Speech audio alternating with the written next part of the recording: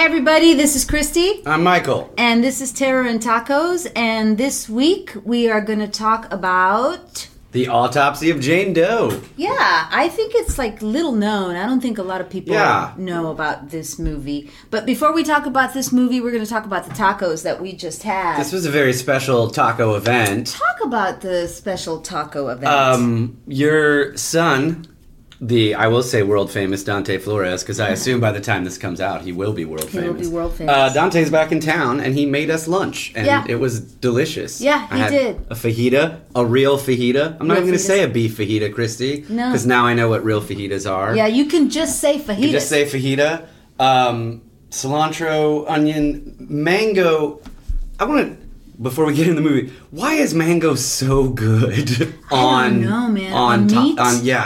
I have no idea, but I feel like the Latin people and the Asian people and Indian people have this figured out. Mm-hmm. Mixing like sweet and savory, and mango is just like one of those things that you never think of putting in a salsa, but a good mango salsa is delicious, and it cuts the savory just enough. Yeah, and the mango on the fajita was a perfect touch. So yeah. Huge shout out to young Dante. I shouldn't say young. He's a grown ass man now. To Dante, it was delicious. Yeah, it was delicious. He has very recently fallen in love with cooking. That's great. Something I never did. Yeah, well, Bourdain is one of his heroes, and so now those are two of his aspirations: travel and cooking. That's great. And so he said, "Hey, what if I make tacos for you today?" And I was like, "That is fantastic." And he did it all himself with very little guidance from. And they were delicious. Yeah, delicious. So, Thank you. Proud moment. Now let's talk about dead bodies. Dante is not giving us any money. No, he's not sponsoring this podcast. I feel like maybe there's a reverse sponsorship going on. Perhaps you have sponsored Dante for a little while. Yeah, for a little bit. But I'm hoping it pays off. Yeah. So let's talk about this movie, Autopsy of Jane Doe. It was directed by Andre Overdahl. I hope I'm saying that correctly. He's one of those Scandi horror directors. Yeah, their names are unpronounceable. Yeah, and he's also known for Troll Hunter. Which is a great movie. Fantastic movie. Yeah. And he did Troll Hunter before he did this one. It stars Brian Cox as Thomas Tilden and Emile Hirsch as, what's his name? Austin Tilden. Don't we know an Austin Tilden? We know someone with a name very close to that. Oh, okay. Yeah. Is that? And yeah. Owen Catherine Kelly, the most Irish name ever in the world, stars as Jane Doe. Do you want to tell us a little bit about what the premise of the movie is? Sure, yeah, and you're right, the Austin name threw me off. That's why it threw me off the whole time. Yeah, I think we know an Austin Tilden is. Yeah. So the premise is, we're in, fair to say, a relatively small town, right? Yeah. And we start at a murder scene. America. Yes, small town America. We start with a murder scene. Mm-hmm. That I don't want to say sounds cut and dry, but isn't. The sheriff thinks he can piece together what happened. It's super grisly. It's very grisly from the get-go. Uh-huh. The crazy thing that sets the movie in motion is, in addition to the murder scene that they find sort of on the top floor or whatever, in the basement underground, they find a body of a young woman partially buried in the basement. Mm-hmm. And the sheriff, it is the sheriff, right? Yeah, Burke brings the body to Brian Cox and Emile Hirsch, being the coroners or whatever. Of the county.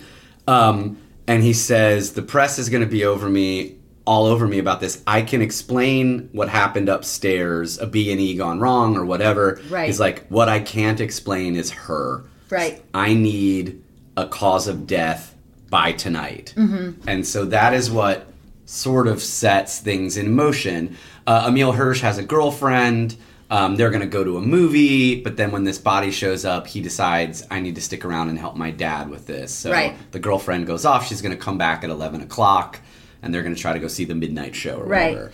That sets up the movie. Yeah. I think it's, the other thing that's happening in this film is that we get in the exposition part of the film is that we are led to understand that the Brian Cox's wife has died recently, and this is two men, a father and a son, who are dealing with the death of the woman in the house, the mother and the wife. And Emile Hirsch is the fourth generation of coroners in this town. And so there's that question of, do I want to leave? Do I want to stay?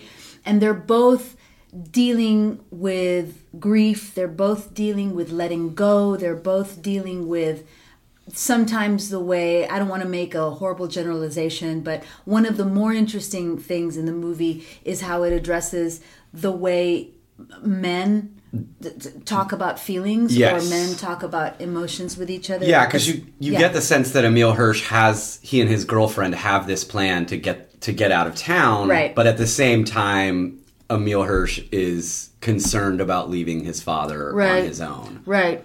And so the movie progresses from there. He, the girlfriend gets mad because he's like, oh, you haven't told him that we're leaving, and he's like, give it some time, blah blah blah. So that's like the main premise of the film. That's where we jump off. Emile Hirsch decides he's going to stay and help his dad figure out what the hell happened to this girl. This is important though. Like, we have to say that when the girlfriend comes to pick him up to go to the movies, right? This is so freaky to me. Like, they have the coroner's office and mortuary, or whatever you call it. It's located in the basement of their home. Yeah, and which is terrifying. It's terrifying to me, and it's what's the word? I'm going to totally mispronounce it. It's labyrinthine. Did I say that right? Yeah, sure. Yeah, it's like, it's easy to get lost. It's easy to get lost. Lots of hallways, that kind of thing. The mortuary's in the basement. It's in the basement. And the fucking elevator upstairs is weird and old. And so the girlfriend comes down to the mortuary to pick up Emile Hirsch's character, Austin. And he's like, what are you doing down here? And he's like, we're supposed to meet out front. She's like, I wanted to see where you work. And so she's a little ghoulish. You know? Yeah. She kind of is curious about where he works. She wants to see a dead body. And so they go into the room where they keep some of the dead bodies, and she's like, I want to see one. And Austin, Emile Hirsch, I'm just going to call him Emile Hirsch. Yeah, me too. It's easier. Being, respectful or professional, says, no, we can't. We can't do that. I can't do that. I can't show you the bodies. There are things that you can't unsee. Yeah. But Brian Cox shows up and goes like, show her. Yeah, just show her. So they open one of the drawers, and there's a lady in there. Yeah. I guess it's a lady, but her lips have been sewn up. Whatever. Yeah. It looks gross. And she goes like, I don't want to look at that one.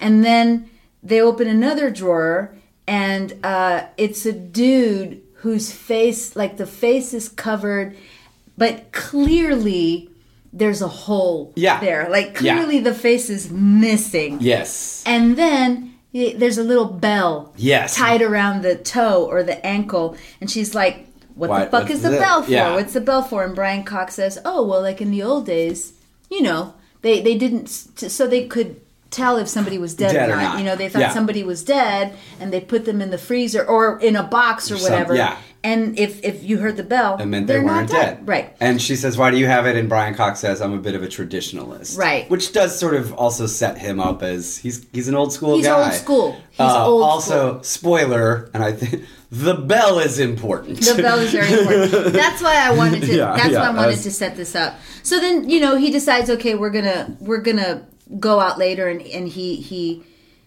stays to help his dad because his dad is going through a thing, and he's also having trouble. And this is important to the sheriff. Like, clearly the sheriff showing up, being unnerved. I mean, even Emile Hirsch recognizes immediately there's something weird about this. He wouldn't have come if it weren't an emergency or important. Right. And we learn a lot of things about the family. Emile Hirsch says, let's do this tomorrow. And Brian Cox says, when you start something, you finish it. Yeah. And so we have a very sort of father-son kind of thing going on. There's also a thing happening with the kitty walking through the vent, right? Yeah. So they have, of course, they have like the air conditioning vents running through the mortuary because you've got to have air conditioning in those places. And so you know, at the top of the movie, they set it up as a thing where the kitty walks through the vents and catches mice or... the kitty's a mouser, and and then something happens later, and I thought specifically of Aspen. She watched it with me last night, and I knew it. I remembered it was coming, and maybe you should avert your eyes. Yes, and so she did in time. So what begins to unfold is a very, what I think is a very stylish, very beautiful to look at, elegant mystery begins to unfold. Yes. About who this Jane Doe is. Right? In case you don't know, and I can't imagine that you wouldn't know out there, listeners in the world. You know, Jane Doe is what they call someone who has no name. Yeah, they don't, John Doe, Jane Doe. So they don't know her name. They don't know where she comes from. Like we said before, she's found in the basement, halfway buried at the site of a super grisly murder. Yeah. And the sort of one of the, I think, most interesting things about the mystery that starts to unfold and why I really do like this movie, the only clue is her body. Right. They weren't at the crime scene. There's something even made about that. Right. Like, it would have been nice to go to the crime scene. They weren't at the crime scene. So the only thing they can use, the only thing to figure out anything, not only how she died, who she is, what the fuck is going on, her body is the only clue. They have nothing else, which is, you know, if you are a person who likes procedurals, right? If you're a person who likes like CSI or those kind of TV shows or cop shows where forensics plays a big part in it, I think you would definitely enjoy this movie. Yeah. That, you know, you mentioned that they set it up to where, the only thing that they know about her is that it's her body. Yeah, that's all she has. And I did appreciate that about the movie, in that everything that happens that is not supernatural, right? Right. Everything that the setup for the movie is really well done. Uh-huh. So when things begin to happen, nothing, it can be explained away completely believable. Right. Like there's not an incident, in my opinion,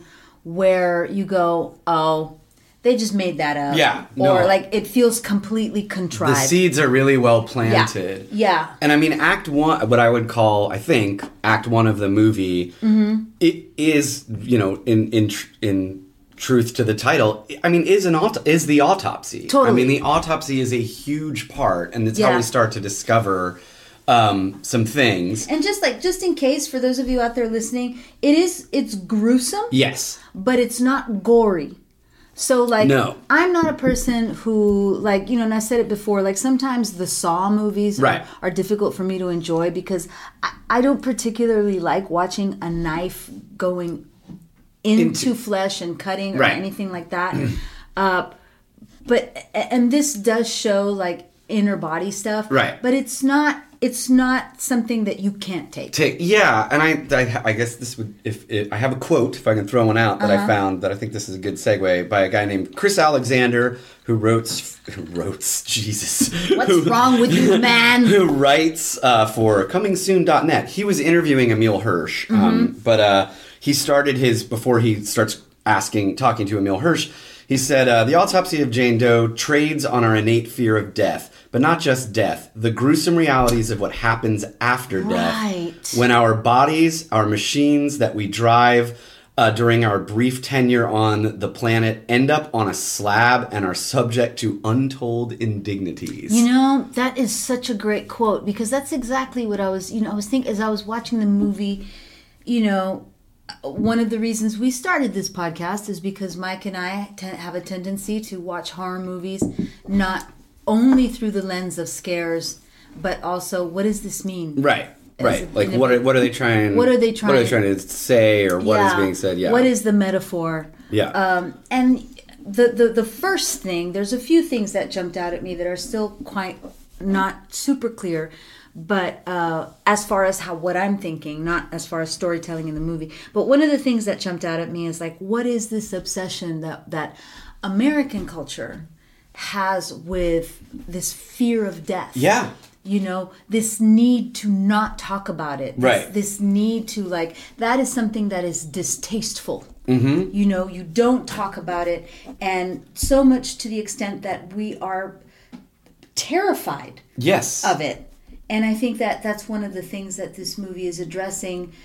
Also because the wife... The wife is gone. The wife is gone. That's how the story starts. And then when we do get into the autopsy of Jane Doe, especially from Brian Cox, and you know clearly he's sort of trying to teach Emile Hirsch.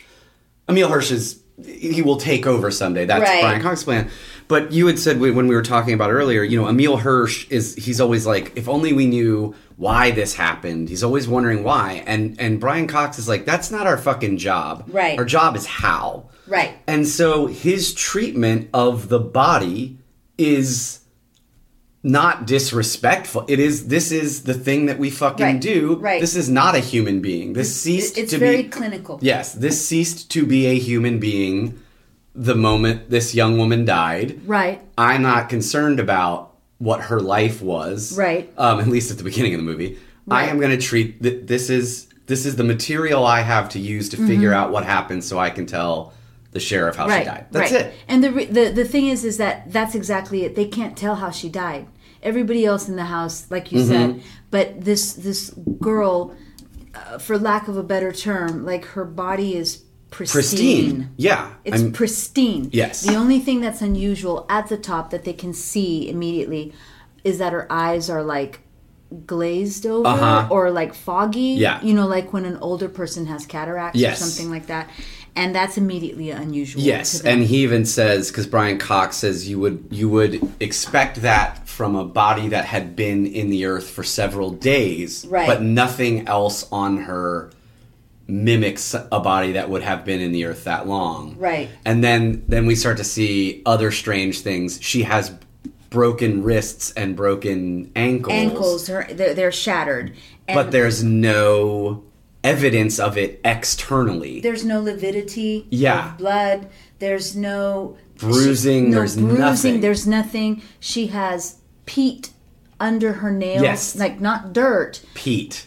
She's when they find her, there's a shot of her like buried in the earth and it's red earth. Right. But she has like peat under her nails. And so this is how the mystery begins to unravel, is that they begin to get all these tiny little clues, this is the thing I love about forensics and all that kind of stuff, and why I'm obsessed with forensic files. But all these little things that your body reveals after death, that tells a story about who you are and where you came from, right? And they're like, there's no peat. There's no peat where they live, right? It's up north you would find so peat. that's like the first clue of like, she's from up north. She's from up north. Is that there's peat under her nails and her toes. Do we just want to get into it? Like, let's just do it. Yeah. And so that's one of the first things they discover. And they open her eyes. They realize that she's got, like, her eyes are glazed over. It's like, what the hell is that? Yeah. That's not something that you see. Her wrists, her ankles are shattered. And then also Emile Hirsch says her waist does not fit the rest of her frame. It is too small. Her waist is too small. Yeah. And without any kind of like research or whatever, Brian Cox says, well, you know, that's the result of someone who wears a corset. Yeah. You know, for a long period of time. They open her mouth and they discover that her tongue has been cut off. Yeah. Well, Emile Hirsch first says she could have bitten it off. Right. Right? And he's like, Brian Cox says, no, there's no marks for how you would bite off. Her molar is missing. Yeah. They find one molar missing, but again, there's no like contusion mark. Right. There's nothing. It's just that like, shot of the tongue is shocking. Is shocking. Because you're like, oh, her eyes are gray and whatever, but when he opens her mouth, like, I don't know, that's fucking right. That's legit. Right. So then Brian Cox says, all right, let's cut her open. Mm-hmm. And they begin to cut her open, and she starts to bleed. Yeah. Like, profusely. Yes. And Emile Hirsch, so much so that Emile Hirsch like takes a step back and is like, that's not supposed to happen. And Brian Cox goes, that only happens with a fresh corpse. Yes. So the whole time there's all of these like contrary things happening. Yes. They immediately discover that some of her internal organs are scarred over. Yeah. As though she's been stabbed. Yes, that she has internal scars, again, with no external sign of having been stabbed. Yeah. That some of her organs have been, like, her lungs are burnt. Yeah, her lungs are burnt, and Emile Hirsch says, I wouldn't have taken her for a smoker, and I was like, yeah, fuck you. But, sorry, that's my own thing. Don't smoke, it's terrible, I'm trying to quit. And Brian Cox says, like, literally something like, she could smoke 10 packs a day for 30 years, and this wouldn't happen. This wouldn't happen. This is, like, related to, like, super traumatic. Yeah. And something traumatic happening to her. And so he has a line where he's like, this, as we move forward, and it's like, she's scarred internally, she's burned, all of these things. He's like, this is like if you found someone who had been shot in the head without a bullet wound. Right. And so, like, you found a bullet in someone's brain, and there's no bullet. There's wound. no bullet. Well, how the fuck did it get there? So it gets better, y'all, because that's when it starts to get. Yeah, then they keep going. I mean, and that's the interesting part of what you're calling the first act, which is the autopsy, and they're gathering information and whatever. And I should say that every time they discover something new, right? Every time they do like another cut or something like that. Something begins to happen in the room. Yes, I was just great. So the lights begin to flicker. They're listening to. I have to tell you that I love that they're listening to an old school radio. Me too. Yeah, it takes place modern times. Emile Hirsch has a cell phone, all that stuff. But I love that down in the basement in the coroner's office, there's an old school boom box. Yeah. Which is yet another kind of like Brian Cox's old school. Yeah, this is his room. Right. He's in charge. Right. I was going to say, so they're listening to this old school radio, the lights go out, and then the radio will start changing. It starts changing, and they're saying there's a storm coming, stay indoors, blah, blah, blah. And then the radio starts switching channels by itself, and suddenly we hear... what is it? You Are My Sunshine? It's something like that. I think there's something. It's more. I don't know. It's like, more religious in nature. Yeah, it's like old timey music. Yeah. And Brian Cox doesn't seem to care because he's very like. We got to do the thing. And Emile Hirsch is constantly. We got to get out. We got to get out of here because little things start to happen, right? So. This is one of the great scares in the movie is that in the middle of the autopsy and all this stuff, they hear a noise outside. And I've already said the coroner's office is labyrinthine. There's hallways and you got to turn corners and stuff like that. Like that fucking set would make a great haunted house. Oh, absolutely. Because not only is it like a lot of rooms and a lot of hallways, but the production value or the artistic direction of it is absolutely brilliant and gorgeous. And so he goes out to check to see what is this noise, right? And he's walking down the hallway and there's one of those mirrors in the corner that you use to see around the corner. Yeah. And so he's walking down the hallway because he hears the noise and he looks in the mirror and reflected in the mirror is just the shape of a body. Yeah. Just standing. It's a great moment. Standing in the hallway around the corner from Emile Hirsch. And it makes him stop because it's just the two of them down there. There's no one else. But like you do, he turns the corner and there's no one there. So that's when Emile Hirsch starts to like, oh, shit's going down. Yeah, something's is happening. And so anyway, so back to the autopsy because they keep going and Brian Cox is cutting her ribs. Yeah. And he cuts himself. That fucking sound is so... Yeah. He's cutting her ribs so that he can get to her heart. And he gets to her heart, and they discover stuff about her heart. Yeah. And then they cut open her stomach. Yeah. And what do they find in her stomach? So, this is when...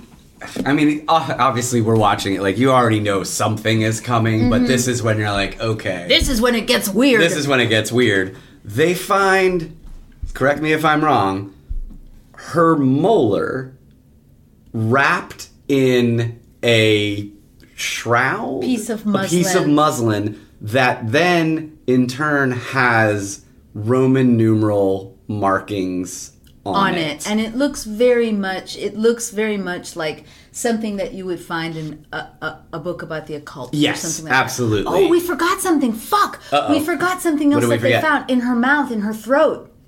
Which one was that? The flower. Oh, the flower. Yeah. So I'm sorry. We got to rewind, y'all. They go back. Let's go back. Her tongue's cut out. Her molar's missing.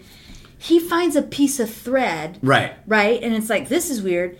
And then they go into her throat, a la Silence of the Lambs. And find a flower. Yeah. And the flower is, I can't remember. It's a common name, stinkweed. Right. But it's got a Jimson weed is what it is. And if ingested, I'm using my witch knowledge. Nice. Excellent. If ingested, it can cause paralysis. Yes. So what they're putting together is that a lot of things have been done to this woman. This girl was bound. She was bound at the wrists and ankles. They were shattered. Her bones have been shattered. She's been stabbed. She's been burned. She's been poisoned. Yeah. And so they're all kind of like, to what end? And none of this shit is the cause of death. Right. And none of it shows up. None of it manifests itself physically on her person. Right. So then cut back to the stomach. Right, cut back to the stomach. And they find her tooth, which is fucking weird. Right. Wrapped in this piece of muslin that you said is obviously instantly very occulty. You immediately go like, oh shit. Yeah. There's some weird shit. There's Roman happening. Numerals, but there's also like fucking pagan drawings. Pagan drawing on it and all that stuff. And essentially, that is, once that happens, some shit happens in the morgue, like lights go out, storm, something is fucking going down, and it kind of gets us then out of Act 1, I would say. Yeah, that's the end of Act 1, in my opinion. And then we start to move out into the morgue, because also they're starting to realize, as much as Emile Hirsch has been like, we need to get the fuck out of here, he's right. Because the storm, the elevator is not working. And a tree, the tree has fallen over the basement. The cellar doors. The cellar doors. So they now are trapped. Right. In the basement, in the morgue. Yeah, and he does a really good job of making this movie super claustrophobic. Yes. He does a really good job. And Emile Hirsch's cell phone doesn't get reception down there, which is clearly. And then at least that one's fair. I mean, we always talk about modern horror movies are 90% trying to justify why nobody's phone works. But this one works. This one, makes sense. And so Brian Cox is like, landline. We have a landline in the office. Thank God. Because he's fucking old school. Of course he has a landline. And so they start to then make the move out of the examination room. Yeah. To go into the office to try and call the sheriff. And just that walk alone, man, some shit is going down. And even Brian Cox now is starting to say, like, oh, what is fucking going on? Right, because Hirsch all this time has been like, there's something going on. We need to get out of here. We need to get the fuck out of here. None of this started happening until she fucking got here. And Brian Cox is like, you're being ridiculous. Right. It's a dead body. Yeah. But now Brian Cox is like, oh no. Okay, we need to get the fuck out of here. So they run to the office so that they have access to the landline. They call the sheriff. The connection is fucked up because of the storm. Yeah. And so they can't call out. They're trapped in the office. And then what do they hear, Mike? The bell. Ha! And then it gets real quiet, and like in the distance we hear like tinkle tinkle. Yeah.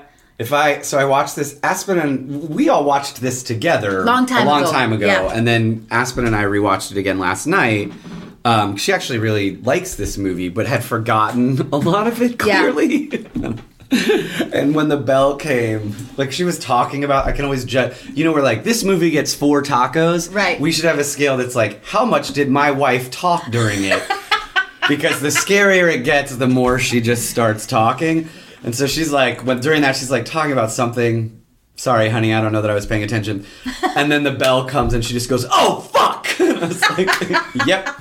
Yeah. It is a great, great moment that's been set up. Like, he set you up. Beautifully set up. And beautifully paid off. And it pays off beautifully because it takes just the perfect amount of time between the setup and the payoff. Yeah. To where you've almost forgotten. You've almost forgotten that there was a corpse that had a bell. Yeah. Yeah. But not quite. You haven't quite forgotten. It may sound like we're spoiling this for you, but we're actually not. No.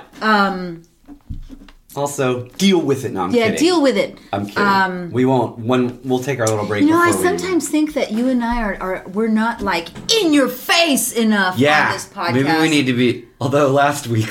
Maybe we'll pull back. This is a nicer, gentler. Yeah. Taro and Tacos. We're taking a little break. Yeah, we're taking a break from that. Anyway, so this is a good time. This is a good time to take our break because this is when we start to understand what is actually happening. Yeah. So go get a taco. Go get a Coca-Cola. Make your son cook for you. Watch Autopsy of Jane Doe, and we'll be right back.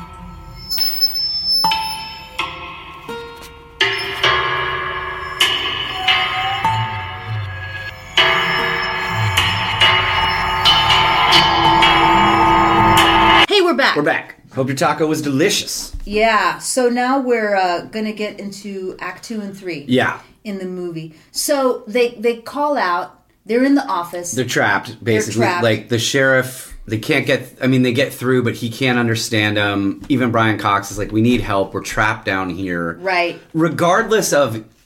Even if they're being hunted by dead bodies or whatever...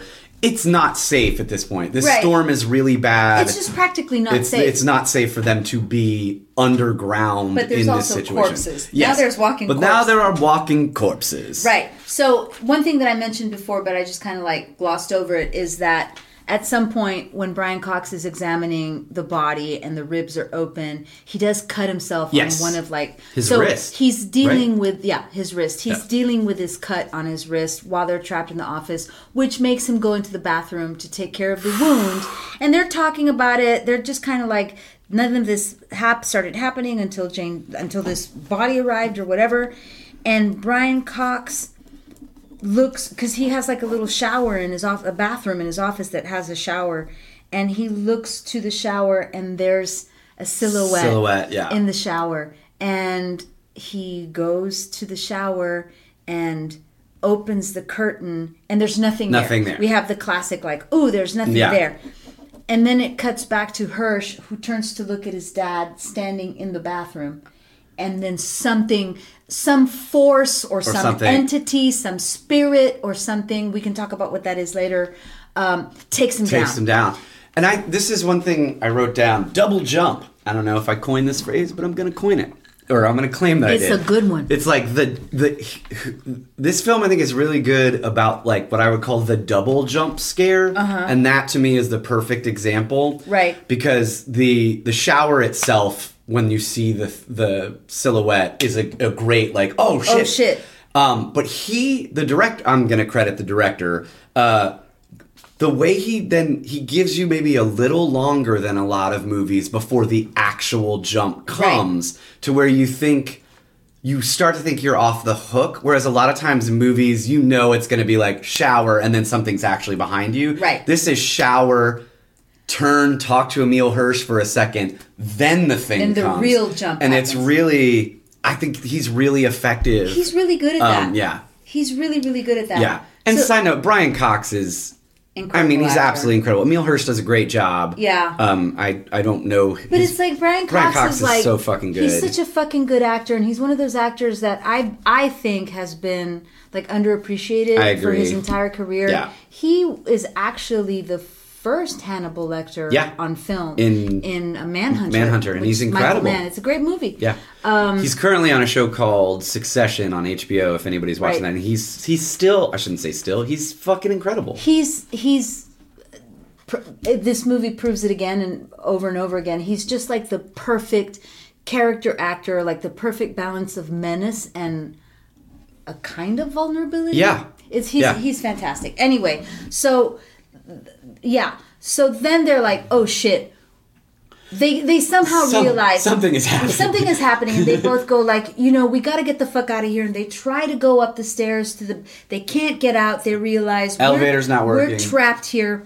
Should we talk about what happens at the elevator, or should we just leave that alone? I think we should leave it alone. That's you're right. That's a huge moment. That's even if you've had your taco, we don't want to. Yeah, we don't want to spoil it. But anyway, so they attempts are made to leave and they can't. So they decide, they come to the conclusion that the only way they're going to be able to get out is that if they go back and discover and finish the job. When you start something, you finish it. And that's what brings them back. Right. I love the whole scene of them walking through this fog, like the smoke, the whatever has in the crematorium area, part of the mortuary. Yeah. There's like a little explosion, and ash just kind of like fills the hallway. And it's this wonderful, beautiful shot of father and son who are symbolically living in fog. Yeah. Dealing with the death of the mother. The mother. Yeah. Having to make their way through this fog, to the end to solve this mystery. Yeah, I mean, and even beautiful. the cat was clearly.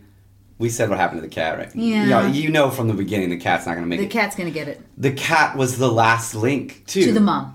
And so when that cat died, like it's the one moment you see Brian Cox like coming to terms, like she's gone. Yeah, and so I love it when he goes, that cat was Stanley was a pain in the ass, but it was the last thing that belonged to your mom that I had. Yeah. It's very moving. Yeah, I mean, very moving. The dude's so good. Yeah. So they're going through this sort of fog of death or grief and all this to get back to the Jane examination Doe. room. So they get back to the room, they shut the doors, they know there's like crazy corpse Tinkerbell is out in the hallway trying to get them. It's terrifying. It is terrifying. And so they're like, we gotta shut the doors. So they get and corpse Tinkerbell is also fucking faceless. Yeah, man. Because it's so gross. Yeah, it's terrifying. It's the corpse that fucking had no the face. Bullet wound in the face. Right, and it walks slow, but you kind of get the feeling that bitch could move fast. Yeah, if it needed to. Yeah, it's not a rush because you got nowhere to fucking go. Yeah. So they get back in the room and they really begin to like. He goes back and he looks at the shroud. Oh, but first they look at the brain, right? So they're like, there's something happening. We haven't looked at the brain, right? So they cut open the brain. Right? Yeah. I have a story about something brain like that. cutting? Yeah, I hope we have like some time because I have some stories. Oh, we're going to have some time. Yeah. So they cut open the cranium and they take a piece of the brain. Yeah, man. They put it under the microscope and they discover that she's alive. This bitch is alive. I shouldn't say that. It's not a nice word. I apologize. It's okay. She's lovely. She's lovely. Lovely. But this bitch is alive. Which all of a sudden is like, oh fuck, that's why she was bleeding.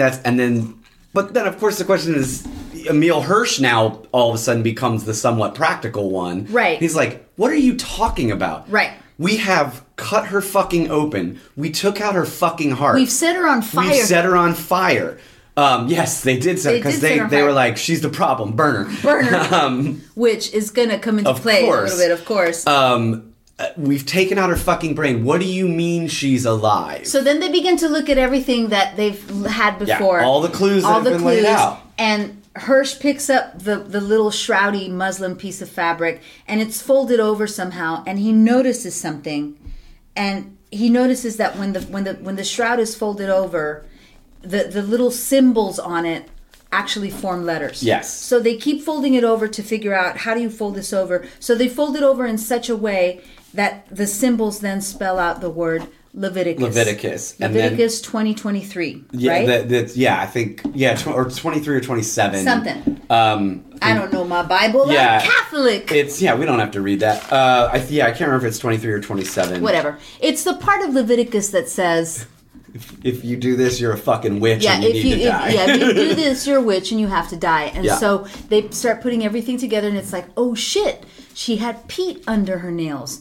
We knew she was from up north. We knew she was from up north. The crazy writing on the thing means that she's 17th century. Like the corset. The corset. Yeah. She has been, she's like, from the 17th, hundreds of years ago. Yeah, she's from the 1600s. Right. And Brian Cox says. And then Emile Hirsch also. Oh, yeah. Well, because he sort of, amidst putting all of these things together, is like, you were poisoned, you were cut, you were bound, you were burned, you were all of these things.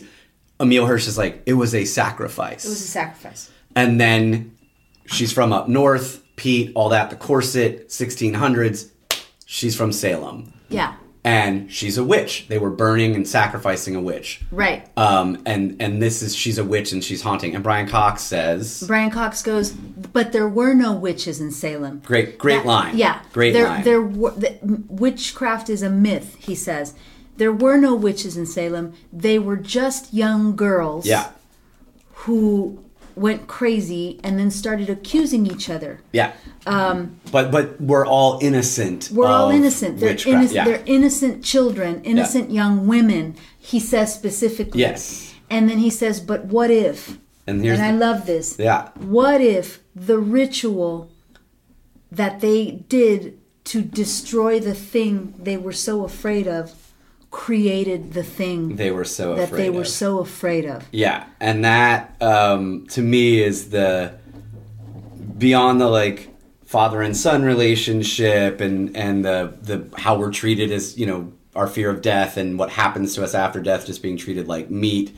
But that is like sort of the philosophical becomes, at least for the end of the movie, sort of the philosophical question to me is in our fear of things, do we create the thing we fear? Yeah, and it's, she's dead. So the whole movie, she's lying on this table. I think it's so brilliantly done because she's one of the only female in the movie. I mean, other than the girlfriend. Who's only in a couple scenes. She's, like I said before, she's absolutely passive, right? She's a body. She's a body. Yeah. She's being acted upon. Mm-hmm. She's naked. Yes. For the whole film. I do have to say, though, that what I do like about this movie, is, as opposed to other movies where you have... Jade, let's just say. Jade. Eszterhas is like, he's just a sicko, man. Yeah, dude. But in Jade, there's an autopsy scene where Angie, I can't remember, and she's a model. She's incredible looking. Angie Harmon? Angie Harmon? No, it's Angie someone. But anyway, the female corpse is highly sexualized. Oh, right. Yes, you're right. Yeah. Who's a model? Yeah, she's a model, and she's and it's disturbing. Oh, it's so fun. I mean, it's so like fucking rapey and disgusting, and it's like, is it necrophilia cool? You're like, no, dude, it's really disgusting. That's fucking gross. But in this movie, that doesn't happen. No. She's not sexualized at all. No, she's a dead body. She's a dead body, but. For me as a woman, it very much gave me that feeling of like, yes, here we have yet another story about a woman who, for whatever reason, because we never learn it, right? But for whatever reason, in her age, when she was alive, was accused of being some kind of witch. For whatever bullshit reason everybody else was. Right? Yeah. And so all of these things were done to her. Right? And this is now her fucking revenge. This is her revenge. Because she has been let out of where she was buried or whatever. Where she was buried, right. Somebody put her there for safety, which is another thing that they I don't know, allude to is that because we're led to believe that we're not in the North. Right. Like this is a story that's happening down south. Down south. The sheriff's even got himself an accent. That's right. I'm pretty sure he's a Brit. Yeah, but, Brian Cox says they've taken her wherever she was from and buried her far away. Yeah. Yeah, so just kind of like just in the spirit of this, you know, like a feminine, it's a very feminist point of view. By the end, yeah. By the end, it is a very feminist point of view. Because she was obviously horrifically treated when she was alive. Yeah. In an attempt to kill her or sacrifice her or whatever. All of these horrible things were done to her. And then as a body on the slab, she is also then again ripped and torn apart. Right. And so this is her revenge This now. is her revenge. And Brian Cox comes to understand that. Yeah, he comes to understand it. But I you know, symbolically and like allegorically. Yeah. Aspen and I talked a lot about allegory last night when we were watching it. I love it as far as kind of like, you know, in I'm going to just say it, like in relation to like the Me Too movement, you know, and stuff like that, where it's kind of like all these women who are now speaking out and all these men who are running scared for their jobs. And it's like, where do you draw the line of where sexual harassment is? Right. And blah, blah, blah, blah, blah. It's like, well, motherfuckers, you created this environment. Yeah. Yes. You created this environment. Yes. You gave birth to this. And that's great. And that is... And now women are having their say. Right. And you better fucking watch it because whatever you do, you better watch your back. And if you're that worried, you probably did some shady shit. You probably did some shady shit anyway. And this is... I love that idea of you create the monster. Your own fear creates the monster, right? That you are most afraid of. Right. If you had left this poor girl alone back in 16 whatever, none of this would happen. None of this would happen. Yeah. Right. And there were no such things as evil witches until you made them. Yeah. So there are two. I went online and started because there's not a lot written about this movie. No, I looked for stuff and there's a few reviews. And the reviews are generally very positive. But I want to quote two. Okay. Because I want to know what you think. So this first quote is a Roger Ebert, my love, and he says, "Autopsy of Jane Doe is so clever." Is this from his? Sorry, is this from his? Was he still alive, or was it just from his site? It's from his site. Okay. Yeah. I meant to say that. No, I couldn't remember the website. I couldn't remember when he died. It says, "So clever and well done that it makes the sins of the finale easy to forgive." Huh. Okay. But it's a pretty high rating. It gets like, and this is on, I think it's on Meteor. I think it's on. Okay. And that's from the Roger Ebert, and the score is a 75. I guess that's what the number was. And then here's another quote by another critic, Kevin Joggernoth, who I've never read any of his stuff, but he says, "Jane Doe never aspires beyond the ordinary, and more crucially, even fails to meet that modest standard. Lifeless and lackluster, Jane Doe never draws blood." I don't agree with that. Nah, I don't agree with that at all. I mean, to go back to the Ebert website quote, the finale is maybe not the greatest thing in the world. I don't think the movie falls apart or anything. I think it's sort of a very kind of typical, like that last moment, you know?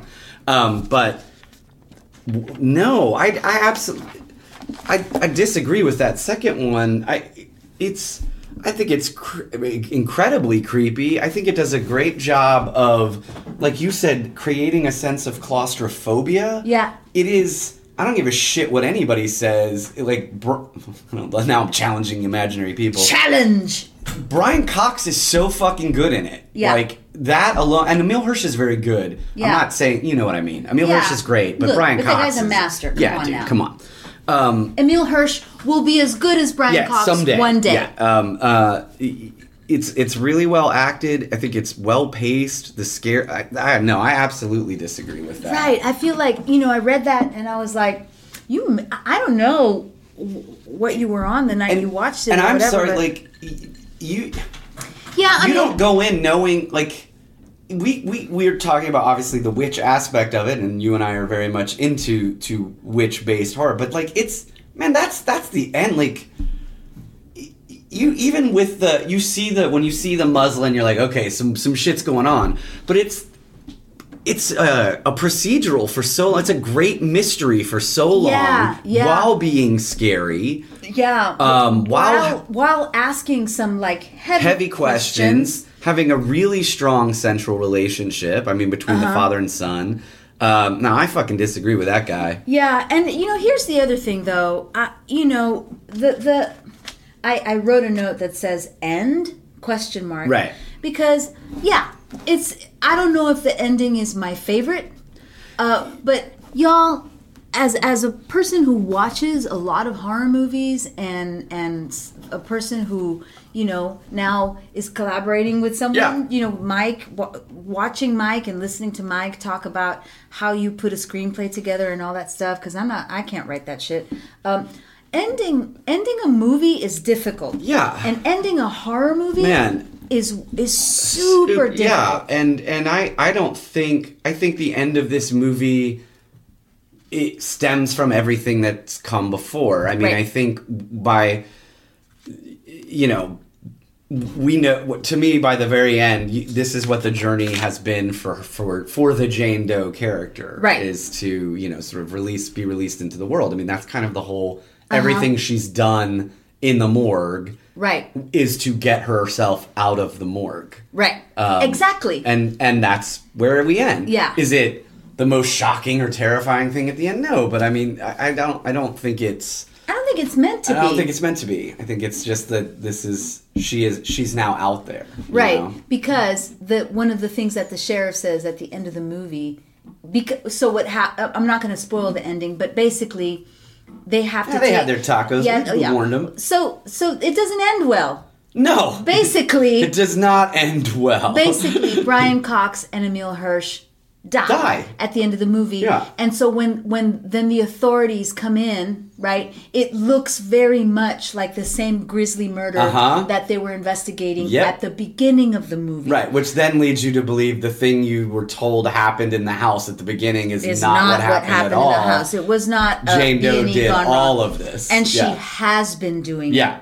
She has been it, traveling from spot to spot, working her way, wreaking havoc with her witch powers, which she probably didn't have when she was alive. No, alive. Right. And so the sheriff at the end of the movie says to his deputy, he says, "Just get her out of my county. Yeah. Let some other county deal with her." it." Which kind of like Jane Doe is going to continue to do this until she has. Exacted the revenge that she wants. She's gone from north to south, and now she's moving on again. We imagine there were steps in between. Yeah, it's definitely like one of those like what they call the Scandi noir movies. Yeah. Right. It opens like a Scandi noir, and it ends like a Scandi noir. Yeah, and it's great. It's a truly international movie. Because it's got a Scandinavian director. It was filmed in England. Right. It has American, British actors and Irish. Jane Doe is Irish. Jane Doe is Irish. Right? What do we say? Owen Catherine Kelly? Yeah. Jane Doe is the most Irish. She is the most Irish of everybody. Lovely girl. I hope she gets more work where she actually gets to do some stuff. Talking things. Yeah, because she's strikingly beautiful. Speaking of that, there was another quote by this other critic. Her name's Kim Newman. I don't know who that is, but she talks about how Jane Doe, even lying on the table, is like voluptuous and is clearly doing something to the men in the film. I do not agree with that at all. I absolutely disagree with that. There is nothing sexualized about this movie. So like. I know sometimes we talk about like, oh, it's a dead body or, witch or whatever. And it doesn't go there. It's not rapey at all. No, it's clinical. I mean, it's very clinical. Both of them are. I mean, Brian Cox to an extent that is clearly like, this is how you do this job. Right. You know, this is how you, because he's been coroner for however many fucking decades. Yeah. If it's not this, you can't make it through. Yeah. But Emile Hirsch, no, man. No, it's not. And he's know that Martin Sheen was originally supposed to play Brian Cox's role, and then for some unknown reason he pulled out. He would have been good. He would have been good. Martin Sheen is another one of those actors that plays villain and protagonist. Yeah, super well. There's something about Brian Cox that is, I don't know, man. Earthier. Yeah, like you just like more grounded. You feel like that dude has lived. Yeah. And I know nothing about the man in real life, but yeah, his demeanor and his voice. His voice is and nothing against Martin Sheen. I love Martin Sheen. But yeah, there's a difference. There's like Brian Cox is just more grounded. He's just more grounded. Yeah, and again, Brian Cox is a Brit, right? Yeah.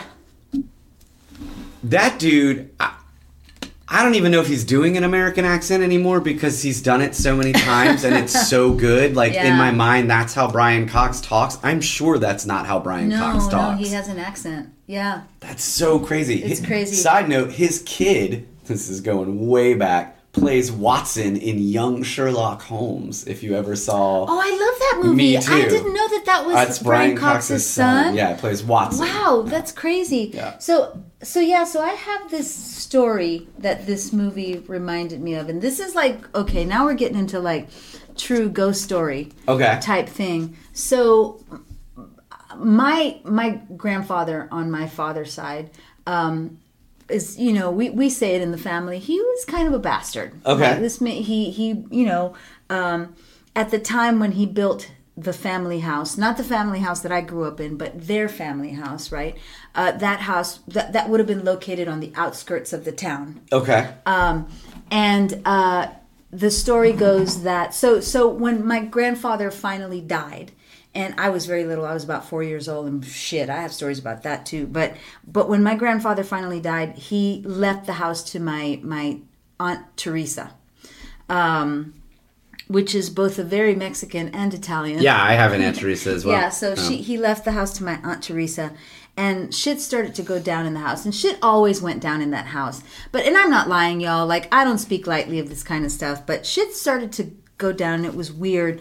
And so my aunt brought in a medium, right? Okay. And the medium was like, you got to get the fuck out of this house. Somebody doesn't want you in this house. Is this in Laredo? This is in Laredo. Okay. Doesn't want you in this house, blah, blah, blah, shit. blah. And my aunt, being a badass, the badass that she still is, was like, this is my fucking house, I'm not leaving. Nice. So she started researching the house and all this kind of stuff. And because my grandfather built that house. So It wasn't like somebody lived in that house before. So what she did is she started to research the land records, and what part of the city the house was built on during that time. So the story goes that my grandfather had a house on the other block, and he wanted that corner lot. Okay. But there was a woman who lived on that corner lot who had been living in a little shanty house on that corner lot for many years and was not going to leave. Old lady. And somehow, politically, they were able to get that woman thrown off the land. And the woman died before they could move her out. Okay. So, but she was about to be thrown out. But the woman died beforehand. So my grandfather buys the land, raises the old woman's house, builds his own house, right? So my aunt is like, okay. So she starts doing research into when her house was built. It turns out that when they were digging the foundation for my grandfather's house, underneath the house, they started finding like clay bowls covered in skin. Oh, fuck, what? And inside these bowls, there were like hechicerias, what you call in Spanish, which is spells, basically. Okay. So there was like bones and skin and flowers and stones and like all over where the foundation of the house was going to be built. Oh, shit. So this woman... Was she a bruja? She was a bruja. Yes. And she had been... I mean, that's terrifying, but yes. She had been... Underneath her house was where she was... Doing her witchcraft. And now the belief is that she knew she was going to die.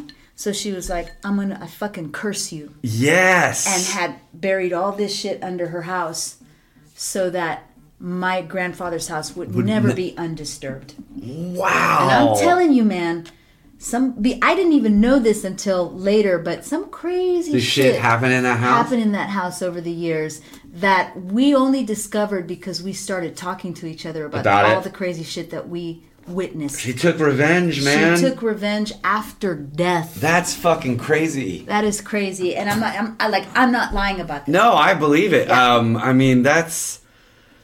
As soon as you're like, we kicked an old lady off a corner lot, you're like, this is not gonna end well. It's not gonna end well. It's just like drag me to hell. That's nuts. I guess for this movie, it's not even. It's the revenge aspect, but then in addition, right, she's able to use like what we have referred to as the spiritual detritus, if you will, right, of the morgue itself. So she is able to utilize the death that has come through there because she's stuck on a slab, right? But she can use that thing that already exists in the place. To take her revenge. To like, stop fucking violating me. Yeah, you bastards. Yeah.